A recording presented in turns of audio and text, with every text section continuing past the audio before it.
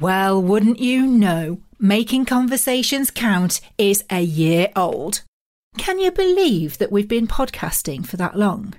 We've had some absolutely fantastic guests sharing their industry insights and those pivotal conversations. So with that in mind, we wanted to make sure we brought you something extra special to celebrate.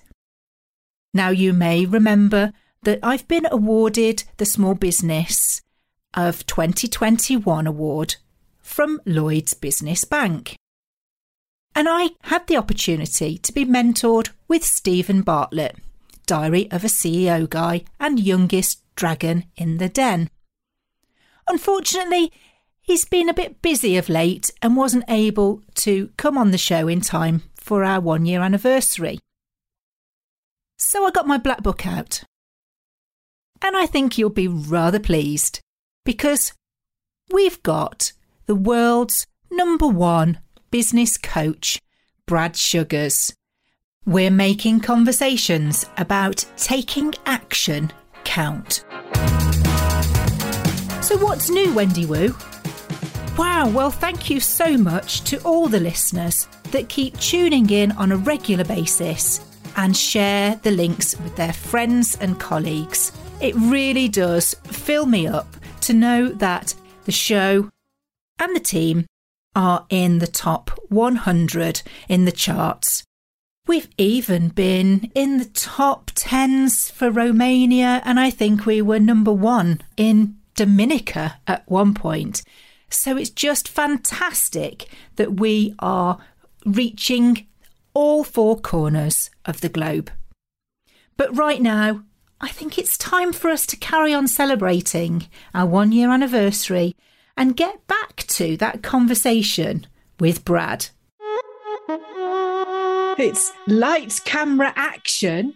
It's Brad Sugars. Lights, camera, action coach, yes. Hey, you like what I did there? So how was your morning routine then? Talk us through, how does Brad start his day? Mostly dealing with the kids. So as a father of 5, 2 of them are in college, but the young ones still have to get to school. So it's 6:45, get the kids up, get them to school.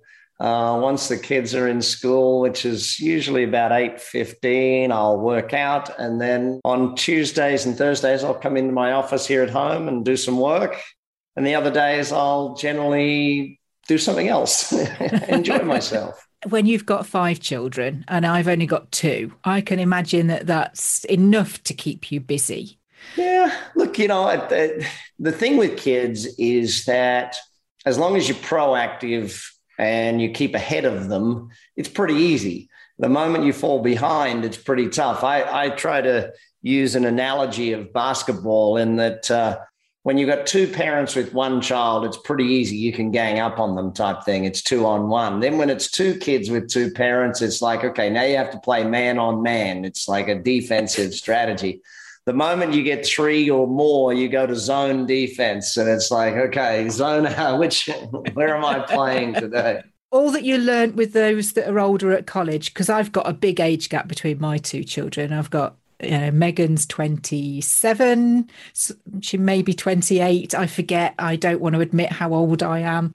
And then the other one's 13. So people say to me, what's it like having such a big age gap? What's the difference? And it's kind of like, well, I had lots of energy first time round and not many rules. And now I don't have so much energy. There's lots of rules. So you're perhaps on that spectrum somewhere between the 2. Yeah, I think having, we're 19 down to 3, but we also, the babies were born when the other kids were sort of 10. So they were great help. I think the biggest difference between the first time round, first child and then the 5th child, I think it's just a lot easier with the 5th child because you're not panicked and worried and like, what? They did what? They felt, yeah, that's fine. Yeah. Doesn't matter. Did they die? No? Okay, all good. A good friend of mine with her first was obsessive with the cleaning up and the wipes and, all of those sorts of things. And then she had the second one and it was less so. And I said, and then when she told me she was having her 3rd, I said,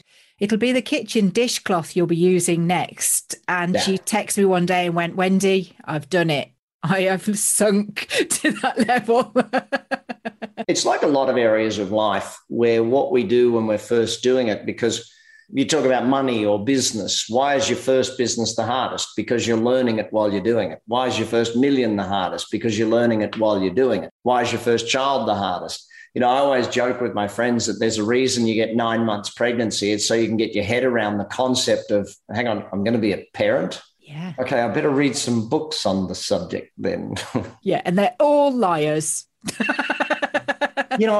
What I've found from and this is books on any subject, if I can take away one or two good points, I'm pretty happy about it. It's one of those things. It's worth the time to get that one or two pointers. And I know when I found out we're having twins, the first thing I did is went on Amazon and ordered 6 books on how to raise twins, because it was like, okay, I've never done this before. Yeah, you've got divide and conquer here. Yeah, look, twins is both harder and easier. I found that there's certain aspects of it where they just amuse each other and they keep each other amused. And when you've got one child, it's parental responsibility of amusement. So, yeah. Family is all about action for you, and being a hands-on dad sounds to me like it's really important for you. This is the same whether it's running your business. Everything can be quite relentless when you're in the thick of things. And I think sometimes we all forget about our mental wealth and, looking after ourselves. You mentioned that you work out, which is, good to keep your body in shape. But does that help your mindset as well? Well, the mind, if you look at it, is multiple aspects to it. You've got to look at the chemical makeup of your body, which your working out does a great deal. I mean, just your gut health alone affects your happiness levels from serotonin. So for me, it's about 5 things. Number 1 is keeping physical health. If you've got physical health, mental health is much easier. Yeah. Because I went through a period of depressive episodes, not actual depression, after Route 91, where my wife and I were both in that mass shooting, and I had to go and see a therapist for PTSD. And I think that the physical, when I stopped working out and stopped exercising, it was much harder for the brain to be in a good space when it's not getting oxygen and not getting blood flow. The second thing then is the eating well. You've got to eat well to have good physical health. So eat water. I get 2 of these bottles every single day on my desk and they have my name on it and the date. So it's like I have to drink them before lunch. The third thing about mental health is to always be learning, always keep new knowledge coming in. Because if there's new knowledge, then there's hope. If there's new knowledge, then there's brightness of the future. When we don't have new knowledge and all we're doing is watching Netflix or some stupid TV show or YouTube stuff or TikToks, there's no brightness of the future. There's no ability to see what the next phase of life is. And, when I put together my 30X life program, teaching people all the life skills and life success formulas, because, life doesn't come with a manual. It comes with a mother or a mentor. Most of us, I love my mom, but she couldn't teach me life success principles because she never learned them. And so you've got to find a mentor who can help you understand what it takes for that. And so new knowledge is a big part of it. The fourth thing, I think, for mental health is making sure that you're around the right people. Too often when someone is in a negative place, they hang out with other people who will collude with them and allow them to stay in each other, don't they? Yeah, it's like you're feeding them, or you're allowing them, or you're accepting their negative behaviors. And to me, that's a very big part of it. The other thing is you've got to have something, from a work or a charitable perspective, or something where you're giving. If you want good mental health, you've got to be giving. You can't just be receiving for good mental health. You have to be doing something that serves others, not just you.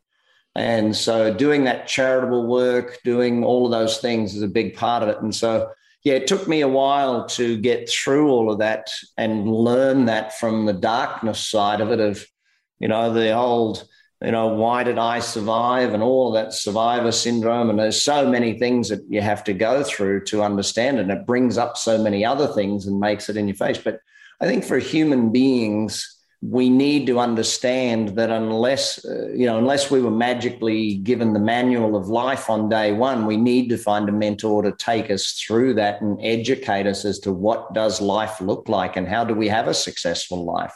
You've just made me remember something that I was talking about earlier with a fellow BNI colleague. And they were sort of saying, how they feel about what they do. They're really passionate about it. I understand, And we came out with this statement, which is that everybody ought to want to do a good job.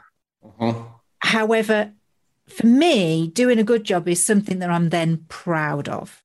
I want to be proud of what it is that I'm doing so that it doesn't matter, if it's today or when I'm not even here. And it's kind of like that legacy of what you leave behind. What advice would you give, Brad, to somebody who's looking at doing something that they can be proud of because they're not necessarily in that place right now? Well, you've got to go back to the three main levels of goal setting and the three main levels in life. So your first level of goal setting is negative or away goals, meaning I want to get away from a negative. So I don't want to be overweight. I don't want to be broke. I don't want to be in a negative. I don't want to be in a bad relationship. So I don't want to be working 80 hours a week. The first layer of goal setting for humans is generally a negative level. Now that's inspiring for about a day, and it motivates you. And the problem with it is that I don't want to be working 80 hours a week. I don't want to be working 80 hours a week. Eventually people give up and just go, oh, the heck with it, I have to work 80 hours a week. It ruminates, doesn't it? It ruminates. Yeah. So for me, my lesson on that was I was 13 years of age and we moved from Darwin in Australia to Adelaide. And Darwin, kids didn't even wear shoes to school in most of the cases. You wore a pair of shorts and a T-shirt. Adelaide, it's long trousers and a button-down shirt. And I found it hard to fit in, especially because I age myself here. The cool thing at the time was Levi's 501 jeans. And I've still got mine, Brad. And so my mum didn't buy those for us. We got corduroy jeans from Kmart. And I don't know if you've ever worn corduroy pants, but when your legs rub together, it makes that sound. And it's like... So and you could start a fire. Yeah, I ended up in a fight with some kid who was making fun of me for my pants and into the principal's office. And my mother brings me home. She's yelling at me in the old, wait till your father, go to your bedroom. I found her scissors in the sewing kit and cut those jeans up because that was the thing. And I vowed and declared on that day to never not have money for myself to buy the things. And it was, in such a negative experience turned into me deciding that I wanted to be wealthy, that I wanted to always have money. And that was 13 where I made that negative goal. It wasn't until I was 16 and started studying. I won the Rotary Youth Leadership Award in my area. And they sent me away for a week's long training on how to be a leader and how to be successful at 16, which is, by the way, why I started the Action Coach Foundation. If any young people age 12 to 22 and you're a student, you can get all of my teaching for free through the foundation. So at 16, Jim Rohn taught me a very different thing. He said, you want to set positive goals. That's layer 2 of goals, is how do you do that positive? Now, the challenge with what you're asking about legacy, Wendy, is that until people have fulfilled a lot of their positive goals, as in having the house or having the car or the relationship or the travel or the experiences that they want, it's very difficult to move them to legacy phase where they're thinking about doing something for the world or something for others or something that will leave a legacy in their world. But when we teach them about legacy, it's easy for them to find, because a great mentor of mine once said to me, you'll only ever be as big as your competition. And so that's why for Action Coach, we wrote the vision of world abundance through business re-education. So our competition is an abundant world. And to me, that's what I'm fighting for every day. And it's why I love coming on your podcast and why I love teaching and educating, because it's really important for that. But ultimately, when you want to leave a legacy, you've got to look at 3 main aspects of what it is. Number 1, what are you good at? What are you good at? Number 2, what brings you joy? Because if you're good at it and it brings you joy. And number 3, how can you financially afford to do that? VJP. Yeah, in some cases, you've got to make a ton of money elsewhere to be able to do the thing that you want to do. And in many other cases, you can afford to do it by doing what you love. Like for me, I love business coaching. So I've built Action Coach into an organization that has more than 1,000 offices in 83 countries, doing hundreds of millions of dollars a year. That adds value to the business owners we coach, but it also allows me to build my foundation and to do my work where all of my coaches in the world also coach charitable organizations for free. You know, every coach has part of our Coaching for a Cause program. It allows me to do online trainings where I sell them for $99 a piece, where they should be $10,000 based on the value of the information. But because of what I've done over there, I can afford to do all of that sort of stuff at a totally different, either free or very, very cheap for people to allow them to get my knowledge and apply it to their life. And I leave a legacy by educating. I think that's sort of the thing. I like the idea of learn, earn, return. So you got to learn first. That allows you to earn, and then you can return it sort of back and do well with what you've done. So that's a new phrase on me, Brad, and I know most of them. So I've been educated. And I think you're right, though. It's relative, the cost of anything, because we only know what we know by the questions that we ask or the experiences that we've been through. So the cost to somebody who's maybe starting out and would struggle to find $99 is only relative to the big organisation that's maybe got 1,000 staff and turning over millions of dollars. So I think that there are weights and measures in place that you're looking to kind of even that balance for everybody. Yeah, absolutely. And for me as a young man, you know, I remember working my tail off just to get $20 to buy the next book, you know, as a 14, 15-year-old kid, trying to find that next book, reading Think and Grow Rich, reading The Richest Man in Babylon, reading How to Win Friends and Influence People, Jim Rohn's books, you know, and doing those things. I still remember at 16 and a half when I had to make enough money to go and see Jim Rohn at the Brisbane City Town Hall, and it was $595. And I called up and asked for a child's scholarship from the salesperson or whoever answered the phone. And they said, son, we don't give away tickets, and you'll learn as much from making the money to be here as you will out of being here. And he was right. You know, I knuckled down, and it was $595. And at 16, that was basically everything I could muster. But I paid for it, and I went to that event and I took the notes, and here I am today, you know, many years later. I'm now 50, I'm happy to admit, halfway through. Me too. Welcome to the 50 Club. I've been in it for a couple of weeks now. You know, I'm still celebrating. Still celebrating, and celebration's a very important part of success. So, you know, if you don't celebrate it, you don't get more of it. If you're not grateful for what you've got, don't expect more. I see that with all areas of life, you know. People are not grateful enough for what they already have, and they expect more, or they're not responsible with money. If you're not taking care of your money and you're making 50 grand a year, what makes you think you'll ever be blessed with $500,000 a year? Be responsible. True. If you don't take care of the small amounts, the big amounts will never be given to you. No one will trust you with that. The universe won't trust you with massive amounts of money if you're not responsible with small amounts of money. And I think that's true in what you were saying about doing the thing that you love or that you're good at, that sometimes you do have to work at another job to be creative because it's never going to be a monetary thing. And that leveling up from here to legacy is often, they're not doing what it is that they love. And there's too much anchorage around the materialistic. Or, Wendy, you can learn how to make what you love into a business. I've coached many, many people through doing exactly that. One of my friends who loved rally car driving and thought that was a hobby, I said, well, hang on, how do you create that into a business? Do people want to come and sit in a rally car and be driven around racetracks? Yes, people would pay a lot of money to do that. People pay money to learn how to drive a rally car. Yeah, people will pay a lot of money for that. So, you know, my eldest daughter right now, she loves photography, and she's at college and she's studying business, but she's also minoring in photography. And I said, well, how do you make money out of photography, kiddo? I happen to have a very good friend who's one of the highest paid photographers in the world, Peter Lick, who does amazing photographic art. And you sit down and you say, kid, look at what Peter's doing. He's doing like 100 million a year in sales from photography, and start just thinking, you know, think of it from a business perspective. Think of how you can add value. Where do people want to pay it? And she got her first paid photography gig So she's very excited, 19 in college, getting her first paid photography gig. And yeah, everyone has an ability to do it. The challenge, though, Wendy, is most people aren't willing to learn. The hardest work for success in life is the learning work. It's not the doing work that's hard. Working 60 hours a week, 40 hours a week, 80 hours a week, that's not hard. It is hard, but it's not as hard as doing the learning and growing. The growth of a human being is difficult.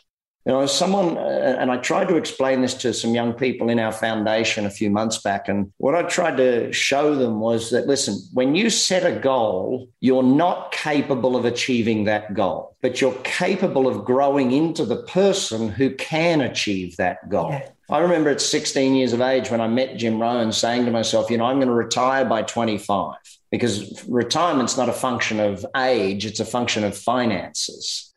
So being financially in a position to retire is very different to being the age of retirement. So I didn't ever want to need to retire. I wanted to be able to retire. And I told this to one of my friends who told it to his dad, who was an engineer for the city council. He happened to sit us both down and explain to us how it's not possible to retire at 25, how that didn't happen and it couldn't happen and it definitely wouldn't happen for you. And it's like the careers advisor, isn't it? Saying, well, son, I think you need to lower your expectations. Yeah, the lower your expectations is a global thing right now. It's like, oh, no, there's not supply chain issues. You're just being a Karen. What? No, there's supply chain issues. Face it, it's the way the world is. But I still remember when I set that goal at 16 of retiring at 25, my friend's dad was technically correct. Me at 16 years of age couldn't achieve that goal. I had to grow into my goals. And when people actually understand that your job is to grow into the person that will achieve your goals, then they start achieving their goals. Your growth is the only limiting factor on your goals, and your lack of knowledge and your lack of skills is what's contributing. If you could have achieved that goal, you would have already done it because you'd have had the knowledge. So I'm very clear in my teachings that when you build your dreams, you turn them into goals, and from your goals, you decide you're learning. A goal is a way of saying, okay, I want to have this. Okay, great. Then I need to study this. You want to have happiness? Study happiness. You want to have wealth? Study wealth. You want to be successful in sales? Study sales. If you don't study it, you can't expect to be good at it. I coached my oldest daughter when she played soccer. I was coaching a soccer team. I think it was the under 11s or under 10s team. And not the most competitive dad on the sideline. My wife made me become the coach because that way I could yell and not be told off for yelling at the kids, because I was actually red card.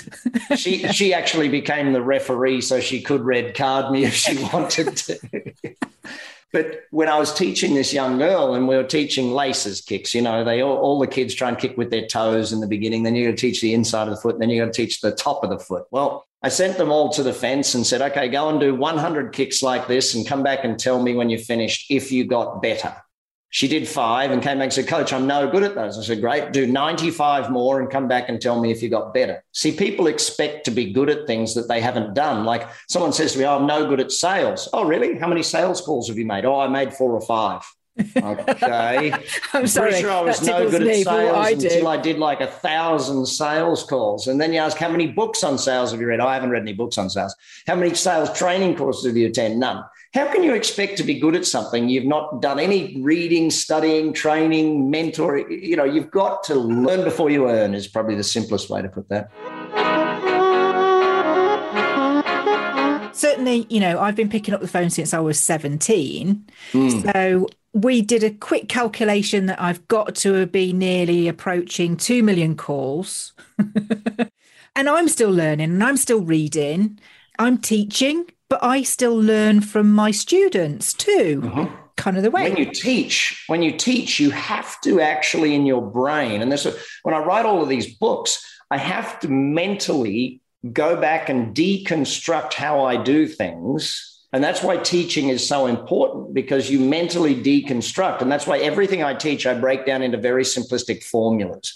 And the formulaic approach that someone can understand in 5 minutes and then teach it to others, because if someone understands the formulaic approach, then it makes it simple. One of my old accountants used to joke with me. He said, your last name should be Sucrose, not Sugars, because you're a simple Sugars. And it's like, yes, everything's got to be boiled down to the easy. That's why I remember when I wanted to become a teacher, I studied teaching. And Einstein said, if you can't teach it simply enough, you don't know it well enough to be a teacher of it. Or that's paraphrasing, of course. Yes, yeah. You know, when I sat down with it, I said, yeah, everything has to be made simple so that people can understand it quickly. I remember going to college and at university thinking, hang on, they've overcomplicated this. Yeah. If I was 5 years old, would I understand? Yeah. But it's like, hang on, are you guys trying to make yourselves look smart by making this complex? And yes, that's exactly what they were doing. Yeah. That's basically just described the people that try to rule the world, isn't it?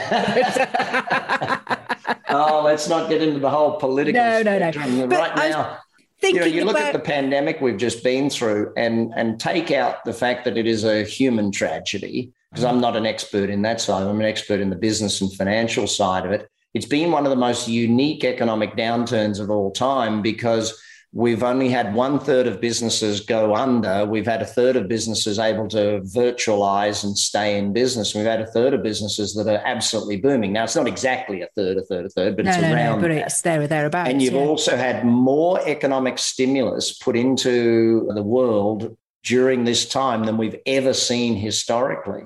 So it's kind of a very unique situation that we're going through financially. And I love studying it and watching how it plays out. And so I'm a little concerned with inflation at the moment, and the inflation rates are going to be very, very high coming very soon. I think you could be predicting similar to what we predict on our sofa when we're watching the news too. I'm just going to rewind a little bit, Brad, and take you back to trying to explain to those children about learning and growing into yourself. Because as you were talking, I sometimes get these creative ideas in my head. And this is kind of how I explain it to my 13-year-old who sits there with her phone like this. And I said to her, what is it? You know, I want to see what it is that she's been on. You can see the screen time, but you can also see what apps she's been on as well. And I basically sort of say to her, you're always going to be my 7-year-old if these are the apps that you're looking at. TikTok, Instagram, rubbish, basically. Or non-educational, even though, you know, she would say, oh, I heard this interesting fact today. Oh, where did you hear that? TikTok. It's not strictly true. But I say to her, you know, you're learning, which is sort of what you were explaining. It's a bit like if you drain your battery on your phone and you charge it up, the next day that you drain that battery, what are you filling yourself up with? Because if you yourself as a vessel is layers of learning and knowledge and finding out about things, then, you know, it's going to take a long time and lots of battery charges to get to where you need to. Yeah. And that has changed her way of thinking in terms of how much she uses her phone and what she uses it for. So, I'm very clear that social media is here to stay. And so what I try and do with my students and my own kids is I look at who are you following on this? Because if you can use social media, like if people follow me on social media, they're getting great new knowledge every day of their entire life. If people follow silly cat lady, they're getting no value in their life. There can be a lot of value if you're following the right people on social media and learning from the right people. I know when I put out videos on Instagram or on Facebook or LinkedIn or put things up on Pinterest and YouTube and all of those sorts of things, it's serious value. The people I follow on Instagram, I can go on Instagram and walk away booming and feeling great about myself because I've just watched 2 speeches and read 10 memes that, you know, great affirmative stuff. So be clear on the fact that the thing itself is not a negative. How it's used can definitely be a negative for a lot of people. Absolutely right. Absolutely right. Now, Brad, I was talking to one of your action coaches recently, and I let slip that I was going to be talking to you. Conversation's at the heart of everything that we do because it's all about communication and getting that message across in our learnings and teachings and what have you. And I said to Julie, what should I ask Brad that would be interesting for people that maybe don't know too much about Action Coach. Mm-hmm. And here's what she said. I'm to ask you, what's a whiffle, whoosh, and stretch? So all three of those things are rituals. So when you're building an organization, when you're building a team, and even a family, if you want a team to stay together and build its culture, you need to build rituals into it. And so a whiffle for us is how we start a meeting, and it's called What I Feel Like Expressing. So everyone in the room says what they feel like expressing. It brings everybody present. It brings everybody into that current space. A whoosh is at the end of a learning session. It's a move that's developed from Tai Chi. In Tai Chi, the meaning of the move is to let go of what we need to let go of and lock in what we need to lock in. Now, we don't do it in Tai Chi where it's a very graceful, very slow and beautiful move. We just do it as a whoosh. And, we say that, but it locks in and gives us that. And what was the third one? The whiffle, the whoosh, and the stretch. The stretch. So at the start of a learning segment, we do a stretch. We stretch up and over and back and forth. And it's stretch the body before you stretch the mind. And it tells people that we're now going into a learning environment. So stretch, sit, and be ready. But the whole concept of rituals, and by the way, I spell rituals R-I-C-H, not R-I-T, because habits are things that form without proactivity. Habits are generally a reactive thing that forms. Rituals are things where you proactively decide, okay, a ritual of mine is that I'm going to wake up every morning and read half an hour. Mm-hmm. A ritual it is actually, mine, yeah.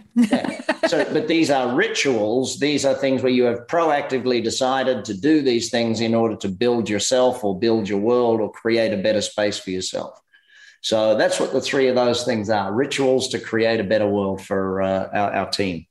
How fantastic that you've created something that actually anchors the brain into that learning.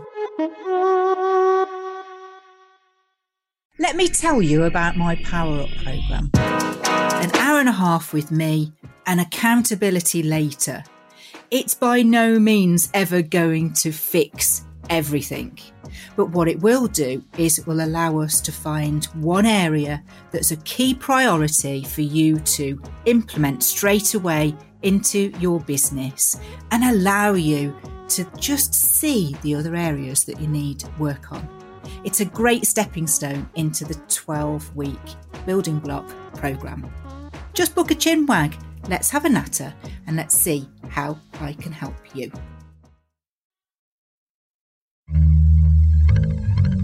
So, Brad, I ask everybody that comes on the show to share a conversation that created a turning point for them in their life or their career. And this is something that, we haven't spoken about before. That's what I always love about this segment. So what are you going to share with us today? I'm going to go back to Jim Rohn, who I mentioned earlier. At the end of that event at 16 years of age, I went down to Mr. Rohn to have him sign my notes. And he'd taught two things during the day that really stood out to me. And the first of those was never wish your life were easier, wish that you were better. And then the second thing was work harder on yourself than you do on your job. So if I keep working on me, I would get better, therefore life would get easier. If I want to be better at sales, if I get better at sales, sales gets easier. If I get better at marketing, marketing gets easier, all the different aspects to it. As I had him sign my notes, I said, Mr. Rohn, is there anything you can tell me as a young man that'll guarantee my success? He said, it's very simple, young man, read a book a week for the rest of your life. Not a month or every 2 months or every 2 weeks. It's a book a week for the rest of your life. So I started doing that. I'm now thousands of books in, and these days I can almost do a book a day. I found a little app that called Headway that gives me book summaries of all the best books in the world. So in 20 minutes, I can listen to an entire book or a summary of an entire book.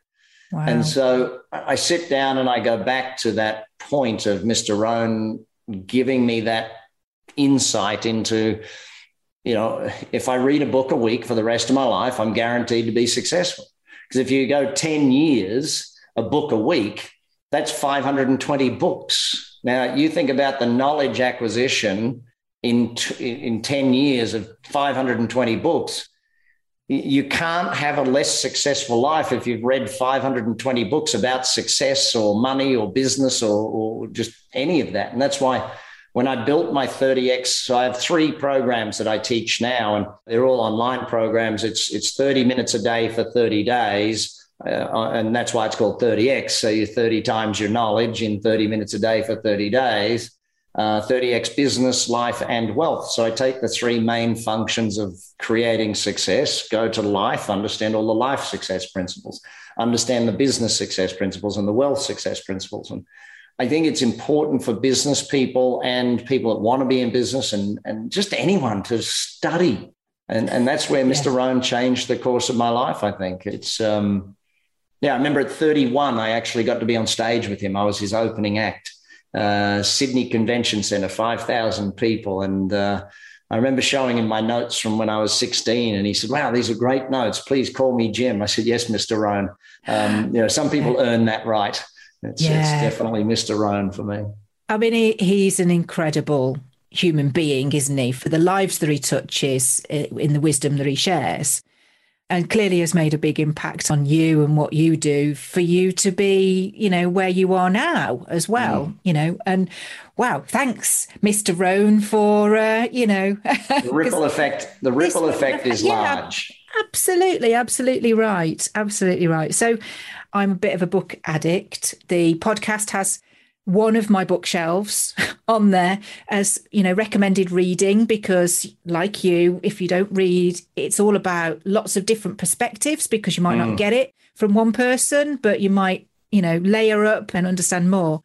You mentioned, I think, business, wealth. What was life, business and wealth is your 30? Yeah, they're the 3 main areas that I'd like to teach on, Do you cover that yourself in a book, in one of your own? All of those are more the business. All my books are really on business and wealth. I'm thinking I should start writing some books on life, but I put it all into what I wanted to do was make sure that all of the things that I teach were in one place, because, you never know when it's going to be your time. So when I hit 50, I decided I'm going to put everything I teach into one place and put it all there online and allow people all around the world to learn it.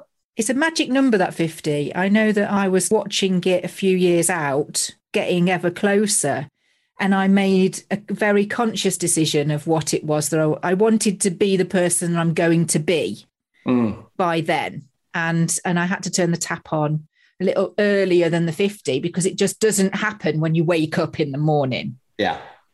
So, keep learning. I could carry on talking to you forever, I think, Brad. I think we've got lots and lots more nuggets that we could share, but maybe we'll do it again, hey? But, let's do the next time we chat, we should do business, and then the time after that we should do wealth. But that way we can have all 3 subjects on podcast and have it saved for posterity. That's the greatest thing about what this virtual world has allowed us to do. It's allowed...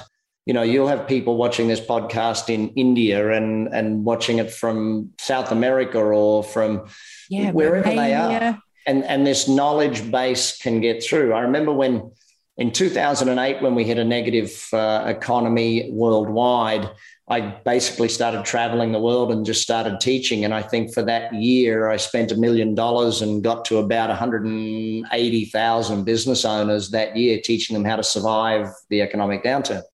Well, with this pandemic, in the first 6 months, I reached 500 million people from right here at the desk at my house. I literally recorded everything here and just kept teaching and teaching. That's why if someone jumps on my YouTube channel, they'll see tons of hours of video that they can sit and watch and learn it all, because, it just had to be done. And my action coaches helped literally hundreds of thousands of business owners survive this thing by giving our time for free, because that's what the economies of the world needed. So lots of fun. No point keeping it all to yourself. Now, by the way, for those of you watching Wendy's podcast for the first time, hit the subscribe button. She keeps doing this all the time and has some amazing content. Make sure you subscribe. Don't just listen to one. Thank you very much, Brad. Oh, I've got all goosebumps for that. It's been absolute blast. It's time for us to do the wrap up, and we'll make sure every way of getting in touch with you and your action coach team is in the show notes. I can't thank you enough for your time. Have a fabulous day with the family. Thank you, Wendy. Looking forward to it. Bye for now. Now, I hope that you took lots away from that. The offer will be in the show notes and it'll be on our website, all the W's, makingconversationscount.com. There's absolutely stacks of things that you can learn just by tuning in to Brad's YouTube channel. Make sure you subscribe because he's constantly adding to that back catalogue and library of lessons. But really, I want to know is, will you be using the stretch, whiffle and whoosh for your meetings? Drop me a line and let me know. Next week, we're going to be getting it right with video because we're making conversations about video count with Simon Banks. Most businesses do not have enough video content on their website.